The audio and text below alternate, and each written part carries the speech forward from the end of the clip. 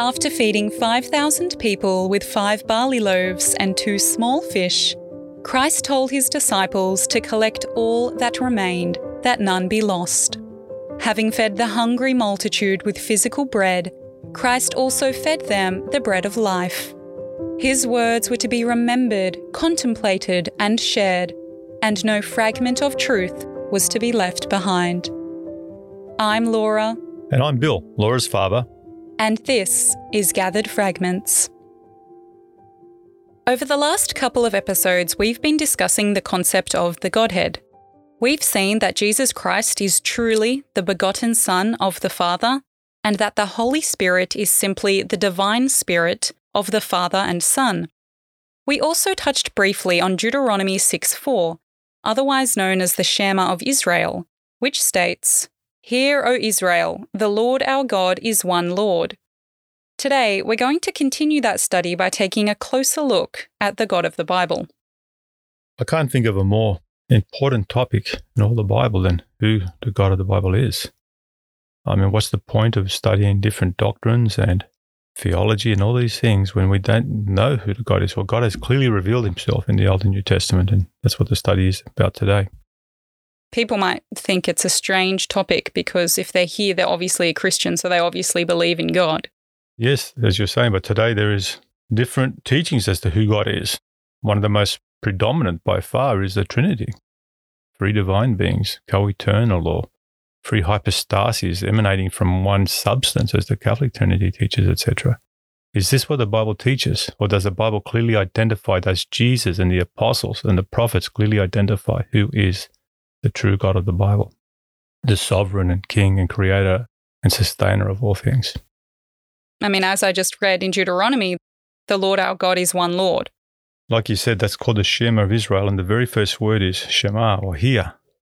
If there was one thing God wanted as he raised the nation of Israel to declare his name and his glory and the knowledge of him to a perishing world of idolaters steeped in heathenism and polytheism, the one distinguishing aspect of the God of Israel was that he was one.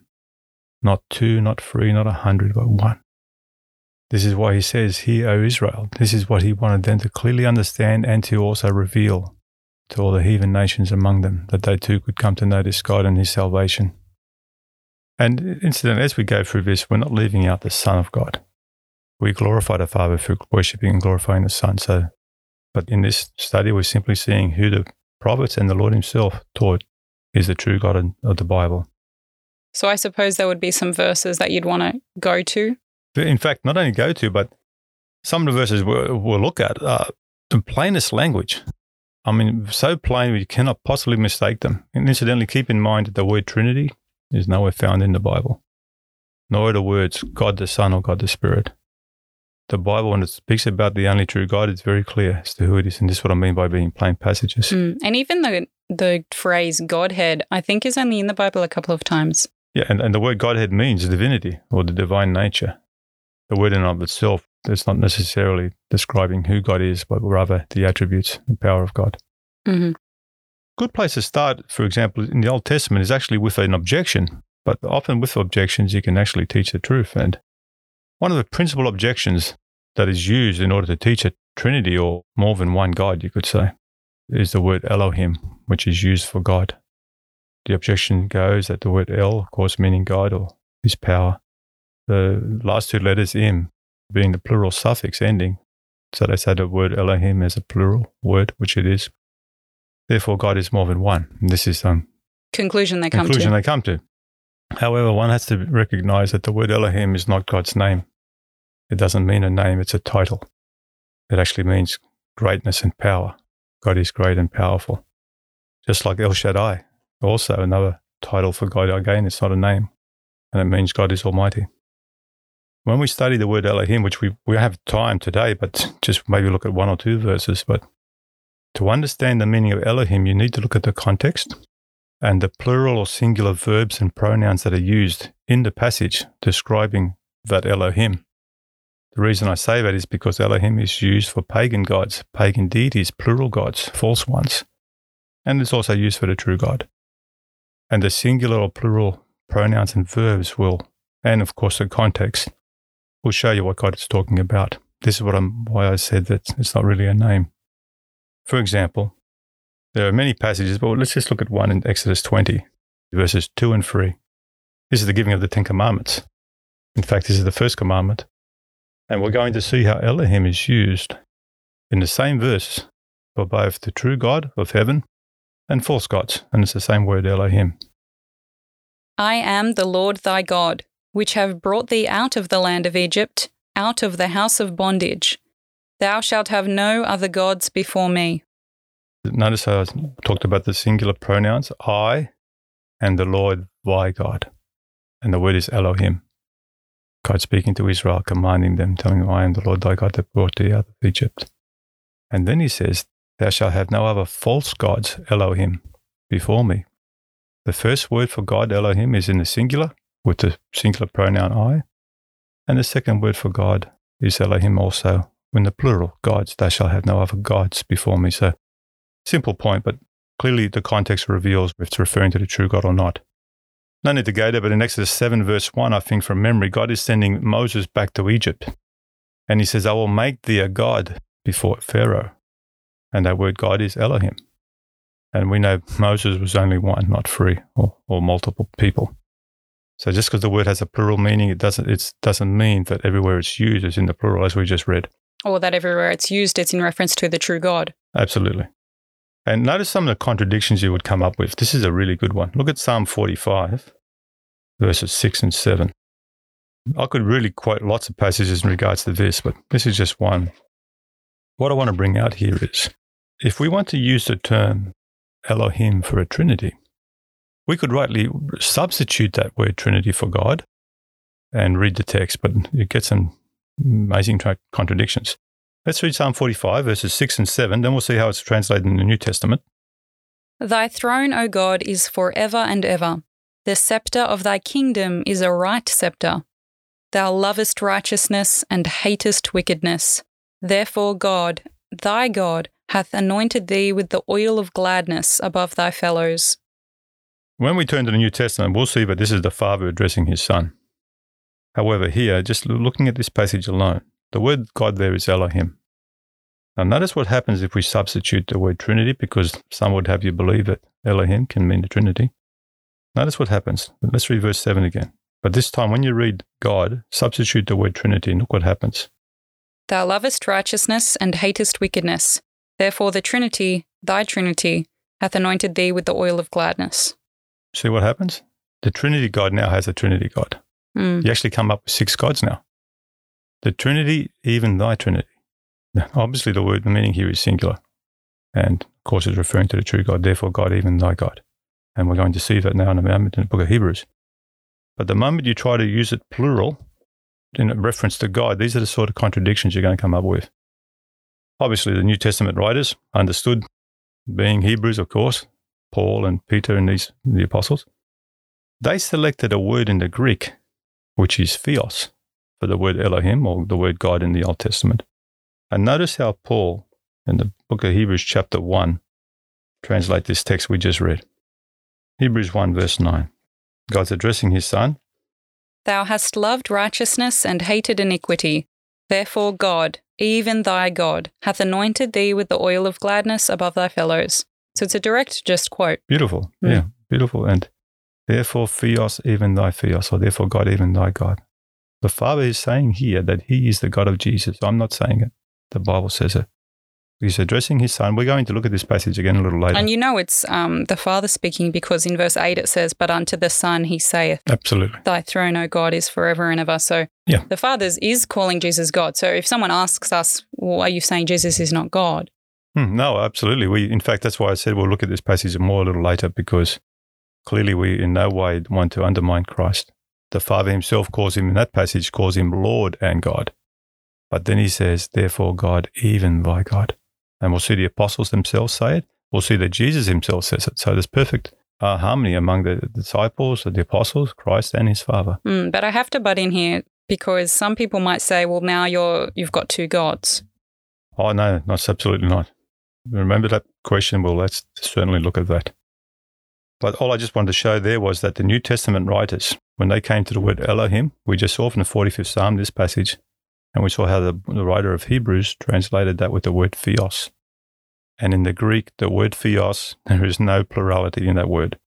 It is used over 1,300 times, I believe, and it is always in the singular. No, this is not an issue. Theos is singular, and that's the word they use to translate Elohim from the Old Testament. For example, in Genesis 1:1, in the beginning, God created heaven and earth. That word God is Elohim. The Septuagint, which is was written many hundreds of years before Christ. What's the Septuagint? The Septuagint is the Greek Old Testament, translated by Hebrew scholars. There's a fascinating story behind the Septuagint, but nonetheless, it was translated by Hebrew scholars into the Greek hundreds of years before Christ. Christ often quoted from the Septuagint. So what word did they use for Genesis 1:1? In the beginning, Elohim, or God, created heaven and earth. They used the word theos. In the beginning, theos created the heaven and the earth. So again, Hebrew that's their words. That's their language. We're not going to tell Hebrews the meaning of their own words. They believe, Hear, O Israel, the Lord our God is one Lord. And when they translated the word God from Elohim to Greek, they chose the word theos to try totally remove any potential for people to interpret it as a plural God. They wanted to use a singular word. And as we just saw in Hebrews as well, the New Testament writers did the same. One more point on this that is very interesting. Another really good verse to show this is Deuteronomy 10 and verse 17. The word Elohim, as we have seen already, it's used for the true God, it's used for false gods, pagan deities, etc. It's used for Baal, for Ashtoreth, etc., Milcom. There's another word that's used for God called Adonai. It means the Almighty. Adonai is also used, I can give many passages, but just to save time, is also used repeatedly for false gods in the Old Testament, both Elohim and Adonai. Now, in this passage we're going to read, we're going to see the words Elohim and Adonai used for the true God and the false God, all in the same verse. Deuteronomy 10, verse 17. For the Lord your God is God of gods and Lord of lords, a great God, a mighty and a terrible, which regardeth not persons, nor taketh reward. We're going to see now how Adonai and Elohim is used for the true God and false gods in the same verse. For the Lord, we're going to look at this word again a bit more in a moment, but that word there is actually Yahweh or Yehovah, which incidentally is God's name. I thought Yahweh and Yehovah were separate. No, same word. The actual word is called the Tetragrammaton, which are 4 Hebrew letters which actually cannot be pronounced. So they added 2 more letters in order to make it some kind of pronunciation. And the best they come up with is Yahweh or Yehovah, which is the name of God. But what we're seeing here is Yahweh, your Elohim, is Elohim of Elohims and Adonai of Adonais.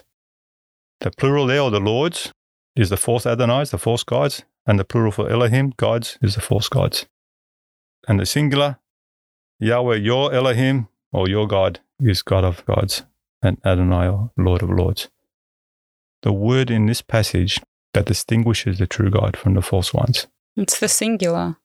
It's a singular, but there's something else. There's another word we haven't looked at yet, which I mentioned. It's the word Yahweh, or the name of God, you see. As I was saying before, they're not names. They're just titles, but Yahweh or Yehovah, that is God's name. It is used over almost 7,000 times in the Bible. And it only ever is in reference to the true God, the God of Abraham, Isaac, and Jacob, the God of Israel.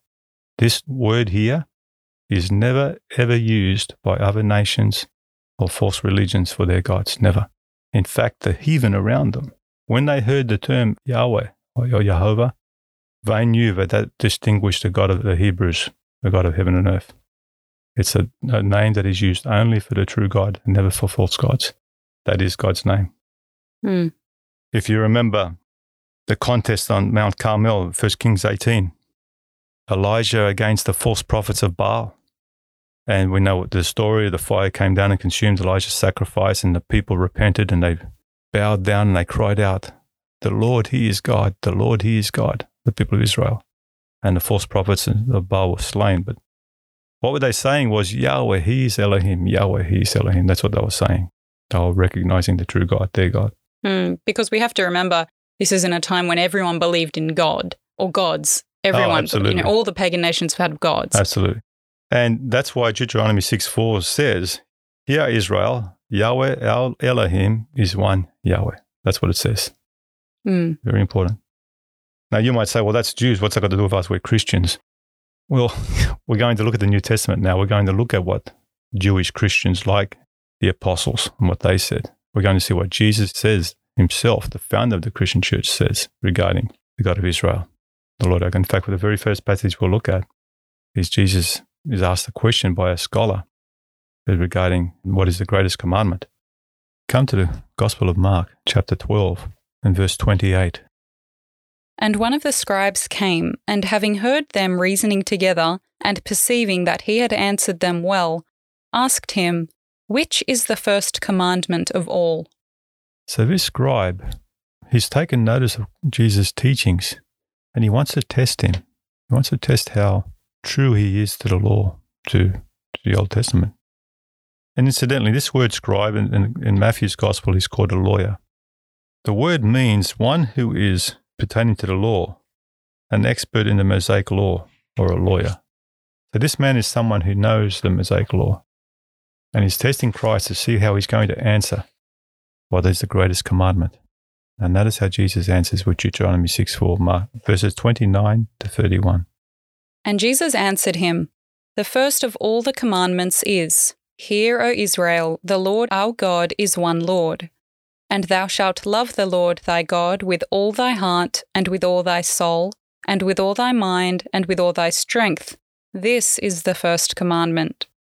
And the second is like, namely this, Thou shalt love thy neighbour as thyself. There is none other commandment given greater than these." So Jesus is the first of all the commandments, and he quotes Deuteronomy 6:4. And now notice how he connects it with the first commandment. Thou shalt love the Lord thy God with all thy heart, with all thy soul, and with all thy mind, and with all thy strength. Now watch how the scribe answers Jesus. Verse 32.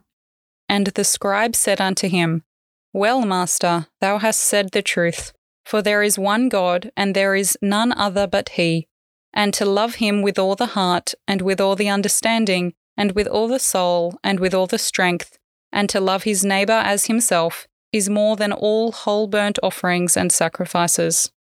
Yeah, the scribe was very pleased to see how Christ answered with Deuteronomy 6:4. And notice what he says.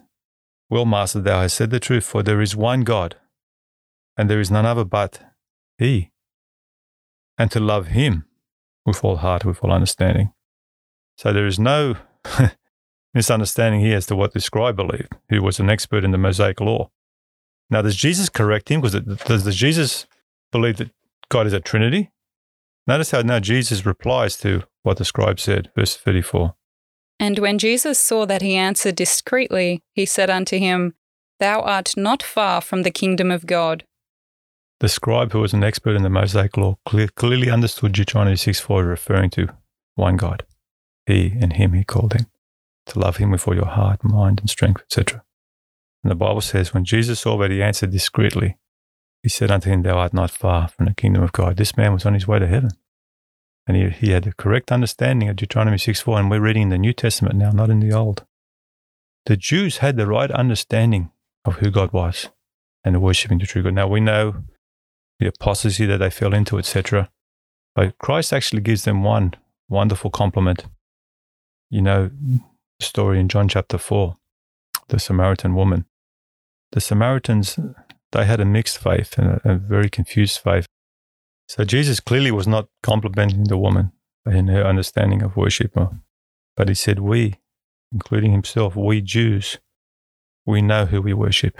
And he's speaking about the Father. And he goes on to say the salvation is of the Jews. They had the right understanding of God. And remember, Deuteronomy 6:4 was the pillar of their entire faith. And that scribe, when Christ quoted Deuteronomy 6:4, the scribe saw that he answered correctly. What's also interesting about that passage with the scribe is that people often use that passage to say that the 10 Commandments are no longer binding because there's just these 2 great commandments. But Jesus is talking to a Jew, and the Jews agreed to what Jesus said. Absolutely. The Jews believed in the 10 Commandments. They kept the Sabbath. They kept all 10. Well, they aimed to keep all 10. Yes.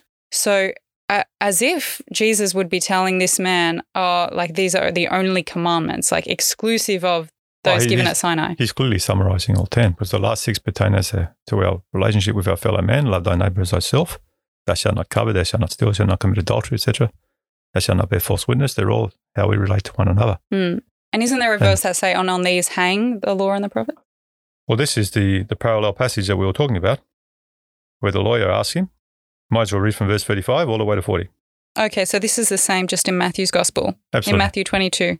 Yeah, then one of them, which was a lawyer, asked him a question, tempting him and saying, Master, which is the great commandment in the law? Jesus said unto him, Thou shalt love the Lord thy God with all thy heart and with all thy soul and with all thy mind. This is the first and great commandment. And the second is like unto it, Thou shalt love thy neighbour as thyself. On these 2 commandments hang all the law and the prophets. And so we saw from the other gospel that when Jesus said that these are the 2 great commandments, the lawyer was very pleased with that answer, and yet he was an expert on Mosaic law. On Mosaic law. He believed in the 10 commandments, but he was very pleased with Jesus' reply because he understood when Jesus said that on these 2 commandments hang all the law and the prophets. But just looking at who is involved in this conversation will tell you that Jesus was clearly not undermining the law given at Mount Sinai. Certainly not. Or the lawyer would not have responded that way. No. In fact, he was testing him. He was waiting to see if Jesus would say something contrary to the law. Yeah. And you know how Jesus said, you are not far from the kingdom of God. That was because the lawyer had a deeper understanding of the commandments. It wasn't just a surface level. No. He knew that what was really beneath it all was love for God. Absolutely. That's why he said to love him with all the heart, with all the understanding, with all the soul, with all the strength. And to love his neighbour as himself is more than all whole burnt offerings and sacrifices. He saw the spiritual requirement of the law as much greater than the ceremonial service, which was rare in those days. Yeah. But it shows that understanding of the gospel was still in existence back then, Absolutely. Even though it was rare. So we saw Jesus' conversation with the Samaritan woman that he told her, you know not what you worship. And then he said, we know who we worship, for salvation is of the Jews. So the Jews had the correct understanding of worship of God, the Father. Now, I mentioned earlier that we're going to look at some really plain passages that cannot possibly be misunderstood. And this is probably the best one of all. John 17, verse 3. This is Jesus' prayer in Gethsemane. And notice how he identifies his Father. Notice how plain these words are. And notice how important they are, because he calls it life eternal to know this. And this is life eternal, that they might know thee, the only true God, and Jesus Christ, whom thou hast sent. The Lord himself refers to his Father as the only true God. And as we've been saying previously, it's because he himself proceeded forth and came from God. He's the only begotten Son of God. As the Father has life in himself, so is he given to the Son. So God the Father is the only true God, for he is the source of all life, including his Son. And that's how Christ addresses him there. Another very plain passage is found in Corinthians, 1 Corinthians chapter 8, verses 4, 5, and 6. The Apostle Paul, he's speaking. And he's going to also describe who the one God of the Bible is. Just as Christ told us there, the Father is the only true God. Notice what the Apostle Paul says in 1 Corinthians chapter 8.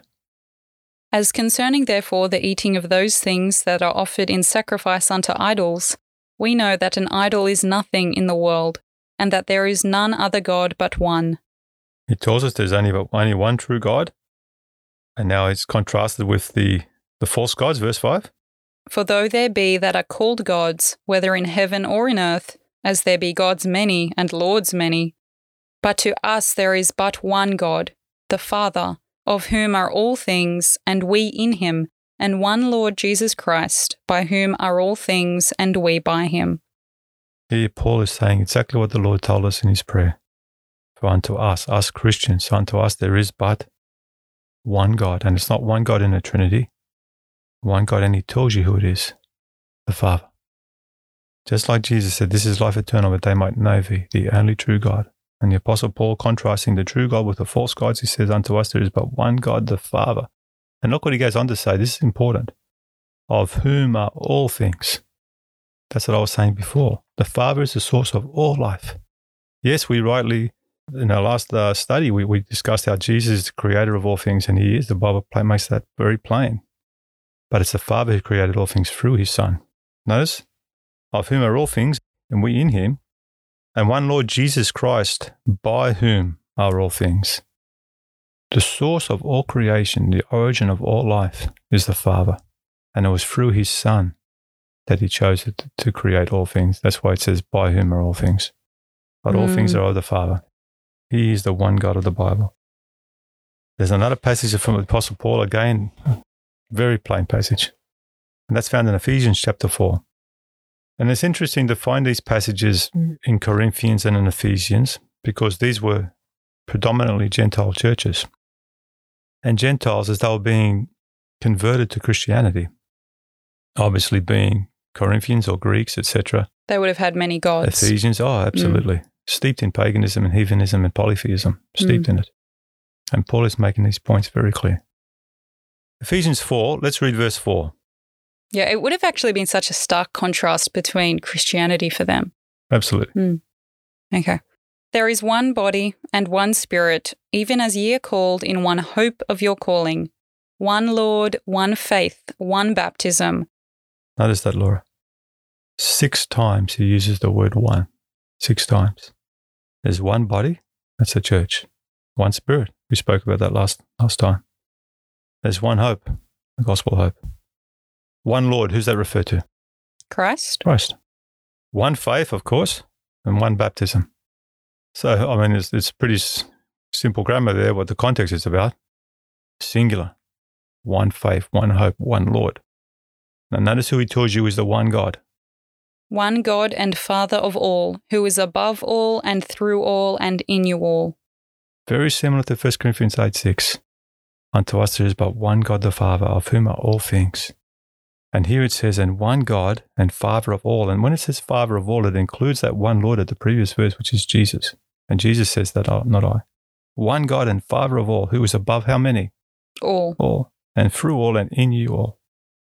So the life of the Father flows through his Son and to all. So God is the source of all life. And here we're seeing it from Jesus himself. We're seeing it from the Apostle Paul. We saw it in the Old Testament, Yahweh.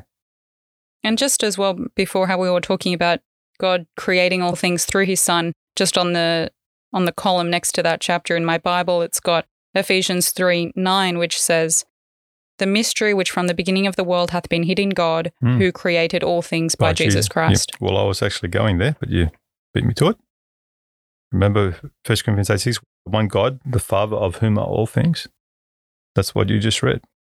Ephesians 3:9. God who created all things by Jesus Christ. This is why the apostle rightly says, of whom are all things. And Hebrews 1:2. This is a good verse on 2 counts. It's telling you who really is the original source of creation. It's also telling you that Jesus is the Son before creation, before this world, way before Bethlehem. God, who at sundry times and in diverse manners spake in time past unto the fathers by the prophets, hath in these last days spoken unto us by his Son, whom he hath appointed heir of all things, by whom also he made the worlds. It's beautiful to see the harmony and consistency in the Scriptures. You know, the Bible says, holy men spake as they were moved by the Holy Ghost. If it's the Spirit of God inspiring these writers, they're all going to teach the same thing. And that's what we're seeing from the Old to New Testament. Repeatedly, we've seen that the one God of the Bible is the Father, that the source of all life, of all creation is the Father, that he is above all, including his Son. And now we're seeing in Ephesians 3:9, you rightly pointed out, he made all things through Jesus Christ. And again here, that's by his Son, by whom also he made the worlds. So the Father is the only true God, as Jesus himself tells us. And it's life eternal to understand and to know this. And again, I want to point out, it doesn't mean in any way that we dishonor or devalue Christ. We'll see that in a moment. Not at all. No, but he's the one true God because he was first. Certainly. Absolutely. Now, remember earlier you asked me about Hebrews 1, and I was a little bit hesitant to go there right at that point because the Father calls him Lord and calls him God. I want to show now some wonderful consistency from the disciples to Jesus and to the Father himself regarding this one God. Not only one God, but he's the God. The Bible calls him the Father. It calls him the God and Father of our Lord Jesus Christ. It uses this term repeatedly.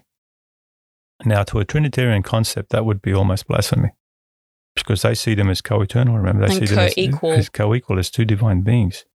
One of them cannot be the God and Father of the other. But we're going to see it from the apostles. Would you like to read 1 Peter 1:3? Blessed be the God and Father of our Lord Jesus Christ, which, according to his abundant mercy, hath begotten us again unto a lively hope by the resurrection of Jesus Christ from the dead. So there Peter calls him the God and Father. Blessed be the God and Father of our Lord Jesus Christ.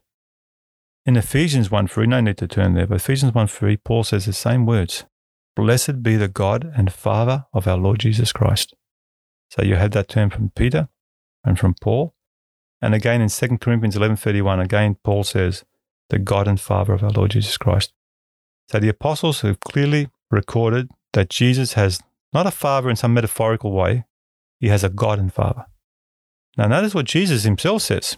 Does he harmonize with the apostles? John 20 verse 17, speaking to Mary. This is the resurrection morning, and she's rushing up to hug him. Yes. But look what the Lord says to her. Jesus saith unto her, Touch me not, for I am not yet ascended to my Father, but go to my brethren and say unto them, I ascend unto my Father and your Father, and to my God and your God. This harmonizes perfectly with what I just read from Peter and Paul. And what's really beautiful about this is Jesus also calls the Father his Father and his God. And just so you cannot possibly get it wrong, he says, I ascend unto my Father and your Father, and to my God and your God. The God we worship in, the God of the Bible, Jesus said that is his God as well. He's not referring to himself, unto my Father and your Father, and to my God and your God. Which matches perfectly with that verse that said, God, thy God, when the Father is speaking to his Son. That's right, we're about to see that. Again in Revelation 3:12, 4 times, Jesus refers to the Father as my God. 4 times. You'd like to read Revelation 3 and verse 12? Him that overcometh will I make a pillar in the temple of my God, and he shall go no more out, and I will write upon him the name of my God, and the name of the city of my God, which is New Jerusalem, which cometh down out of heaven from my God, and I will write upon him my new name. 4 times in one verse, Jesus calls the Father my God. And he's speaking here in the reference of the New Jerusalem. This is after the plan of salvation is over, because some folks say these terms are just used in the plan of salvation. Like they say, well, Jesus, becoming a human being, he referred to his Father as my God. But when they go back to heaven, of course, they're a Trinity, they're co-eternal. But he's talking about here is after the saved are in the temple, the New Jerusalem. And he's still 4 times he refers to his Father as my God. Again, perfect harmony with the apostles. There's also passages in the Old Testament, no need to go there, but where Jesus is speaking refers to the Father as my God. Isaiah 49 verses 4 and 5, twice he refers to his Father as my God. So It's not unique to the New Testament. What I wanted us to notice was both Peter and Paul repeatedly told us that Jesus has a God and Father. Jesus himself has told us, my God and your God, my Father and your Father. And I'll write upon the temple, the pillar of my God, 4 times, he says, again. And now notice God the Father. Will he harmonize perfectly with what his Son has declared regarding himself and also regarding what the apostles have said? Back to Hebrews 1, where we were earlier. Let's read verse 8. This is the Father addressing his Son. But unto the Son he saith, Thy throne, O God, is for ever and ever. A scepter of righteousness is the scepter of thy kingdom. So here the Father is addressing his Son as God, which is good. Remember Thomas, my Lord and my God?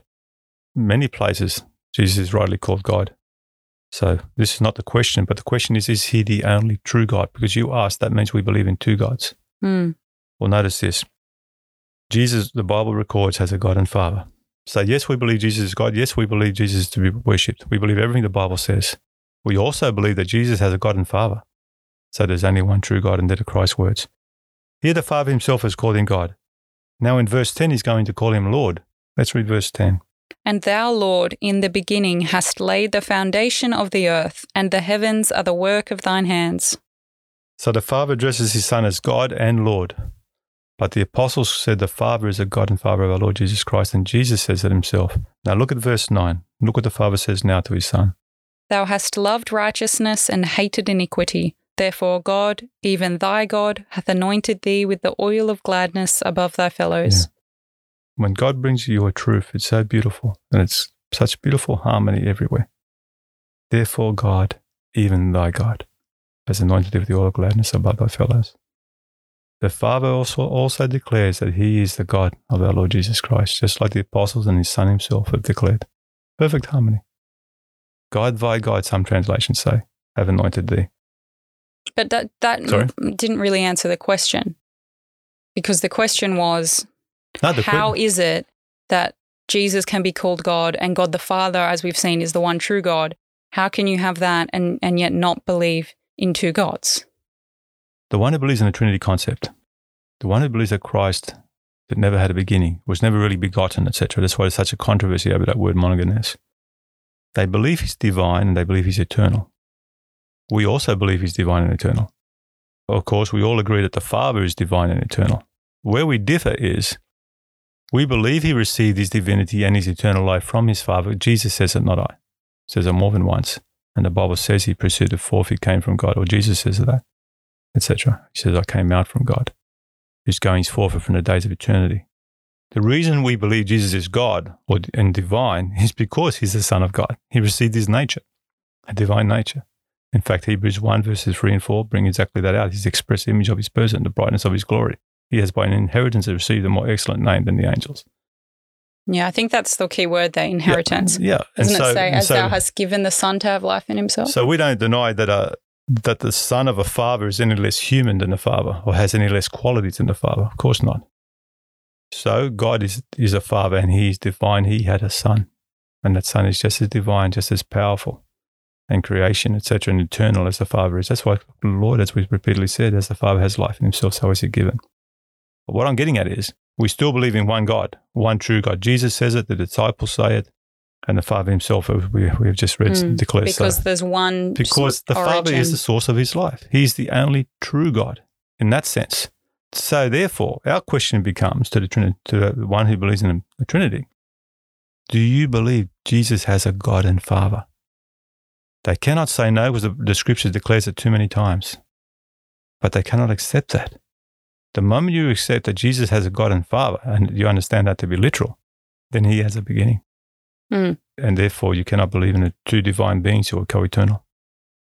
And therefore, it's the Trinitarian who believes in polytheism, who believes in more than one God, not us. It's the Trinitarian who believes in two gods, because they have no relationship between the Father and Son. Those terms are just metaphorical. You see? Yeah, I understand. It's like John 5:26, for as the Father hath life in himself, so hath he given to the Son to have life in himself. So the Father, who is without beginning, who is the origin of divinity, he has given to the Son that divine life. It flows through. So because Jesus has those qualities of divinity, we can worship him as God. We're just about to read that, but this is the perplexity that one comes to want to accept, to believe in the Trinity, apart from these passages we've just read. They either accept that Christ was truly begotten in eternity and he's creator of all things, as we repeatedly read, and sustainer of all things. They either accept that and therefore he rightly can be called God. He can rightly be acknowledged as creator and sustainer. And he can also be rightly acknowledged as having received that life and that power from his Father being begotten of him. And it's for that reason that he has a God and Father, because that's right. And God is above him. Therefore, you can still believe in one true God, as Christ himself says, and the apostles say God and Father, etc. The moment you believe in the Trinity, which makes the Son without beginning, he's eternal without beginning. And of course, we all agree he's divine. And of course, they all believe that God the Father is eternal and without beginning. Once you acknowledge they are both without beginning, there is no relationship. There is no Father and Son. These are just metaphors. Therefore, you have two gods, because you have two divine beings. And they are two separate divinities. Absolutely. Two separate. They're not connected. There was no beginning with the Son. So he did not derive his divinity, did not derive his life from the other being. They're distinct. They're distinct. So you can't escape that. You cannot escape that. You have two. In fact, they have three, but they say the same with the Spirit. But nonetheless, even with two, that is polytheism. That is the very thing that God was countering, that he didn't want Israel to fall into that false teaching. Remember we saw before, one Spirit, one Lord, one baptism, one God and Father of all, who is above all. The New Testament is totally supporting the scripture of the Old Testament and the foundation of the Jewish faith that God gave to them. Another interesting verse I just want to read out is 1 Corinthians 11:3, where Paul is speaking to the church and he's talking about certain things that should happen in the church. Yeah, certain the order in the church. And he says the principle behind those orders and structures is this: I would have you know that the head of every man is Christ, and the head of the woman is the man, and the head of Christ is God. So the reason why we have that order in the church is because it reflects the order in heaven. The Father is at the top because he was first. Absolutely. And man was first and then woman. He has that divine authority and the Son gives him that divine authority. And that harmonizes perfectly with when he said one God and Father of all who is above all. You know, Ephesians chapter 4. And through all. And through all, yeah. With that in mind, look at 1 Corinthians chapter 15. We're going to read verse 27 and 28, but why this is such a good passage is, Paul is looking forward to when sin, that last enemy, is destroyed, sin. There's no more sin, suffering, and death. He's talking about that beautiful hope when the saints will live in heaven and they'll see God's face, etc., and there'll be peace forevermore. And notice, after the plan of salvation has ended now, sin has been destroyed. Notice how the Apostle Paul still holds to this order. Look what he says in 1 Corinthians 15, 27 and 28. For he hath put all things under his feet. But when he saith all things are put under him, it is manifest that he is accepted, which did put all things under him. Notice for a moment, before we read the next verse. The he there is referring to God the Father. For he, God the Father, has put all things under his, Christ's feet. And when he saith all things are put under him, that's under Jesus' feet, it is manifest that he, God the Father, is accepted. In other words, don't put God the Father under his feet as well. That's what he's saying. Just be careful. Yeah. It's the Father who put all things under him. Now look what he says now. Look at this pinnacle verse.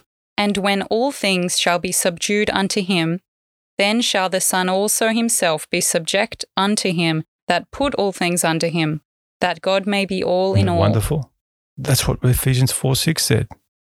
One God and Father of all, who is above all and in you all and through you all. When all things shall be subdued unto him, then shall the Son also himself be subject unto him, unto the Father. That put all things under him. Yeah. That God may be all in all. This order is uninterrupted everywhere, all the New Testament. The one true God of the Bible is God the Father. We've just seen passages that are just so plain. What does the only true God mean? And one God and Father of all who is above all, that would be subject unto him mean? For unto us there is but one God, the Father. Does that mean, therefore, that we're not to worship the Son, or that we lower the Son in some degree? Look at Philippians chapter 2, verses 9 to 11. Wherefore God also hath highly exalted him, and given him a name which is above every name, that at the name of Jesus every knee should bow, of things in heaven and things in earth and things under the earth, and that every tongue should confess that Jesus Christ is Lord, to the glory of God the Father. The Apostle tells us that God the Father has highly exalted his Son and given him a name above every name, and that all things, heaven and earth and under the earth, and every tongue should confess that Jesus is Lord. What? To the glory of the Father. Jesus says we honor the Father when we honor the Son.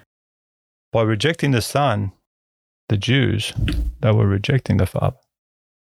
And so we uplift Christ, we rightly uplift him and worship him to the glory of God the Father. We honor the Father when we honor his Son. So this is in no way to somehow to value Christ, but simply to show the divine order of the Scriptures from the Old to New Testament. And when sin shall be destroyed, the Son also himself shall be subject unto the Father, that the Father may be all in all. And why is this important? For me, the most important aspect of this is the gospel. For God the Father so loved the world that he gave his only begotten Son.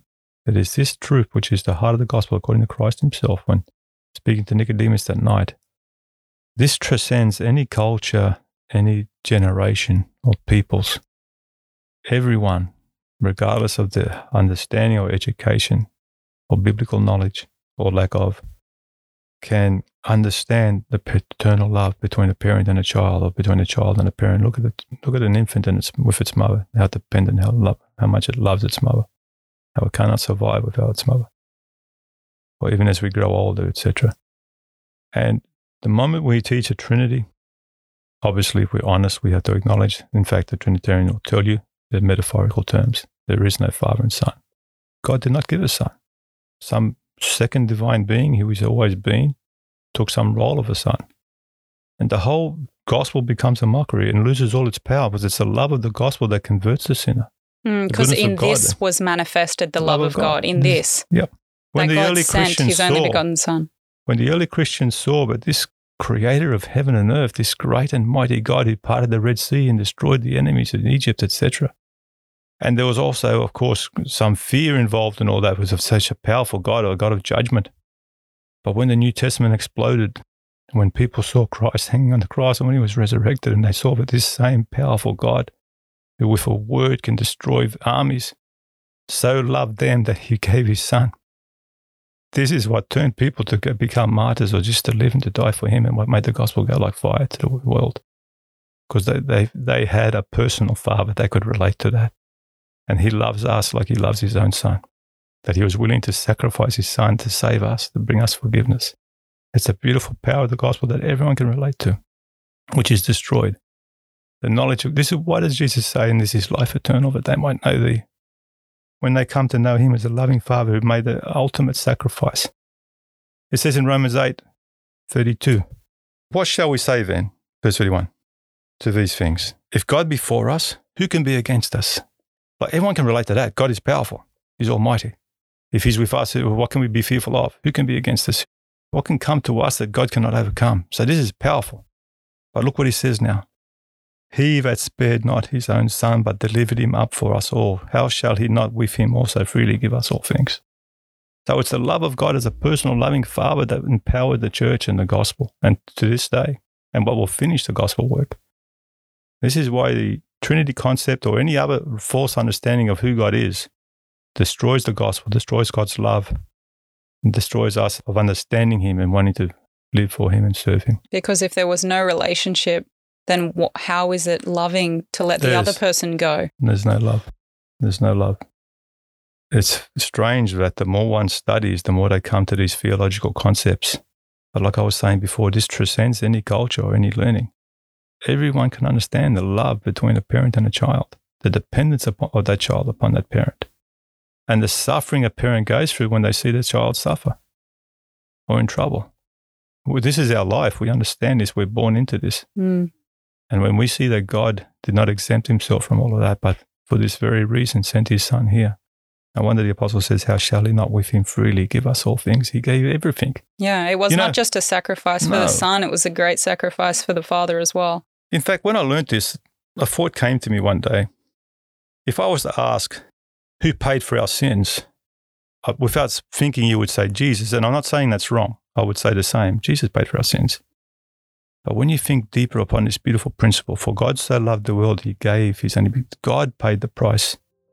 Jesus was the price. For God so loved the world, he gave his only begotten Son. The price was his Son, but he's the one that gave it. He's the one that paid it. As I said, I'm not saying that the other way is wrong. But when you look at it deeper, the Father had to give him, and he made that decision to save us.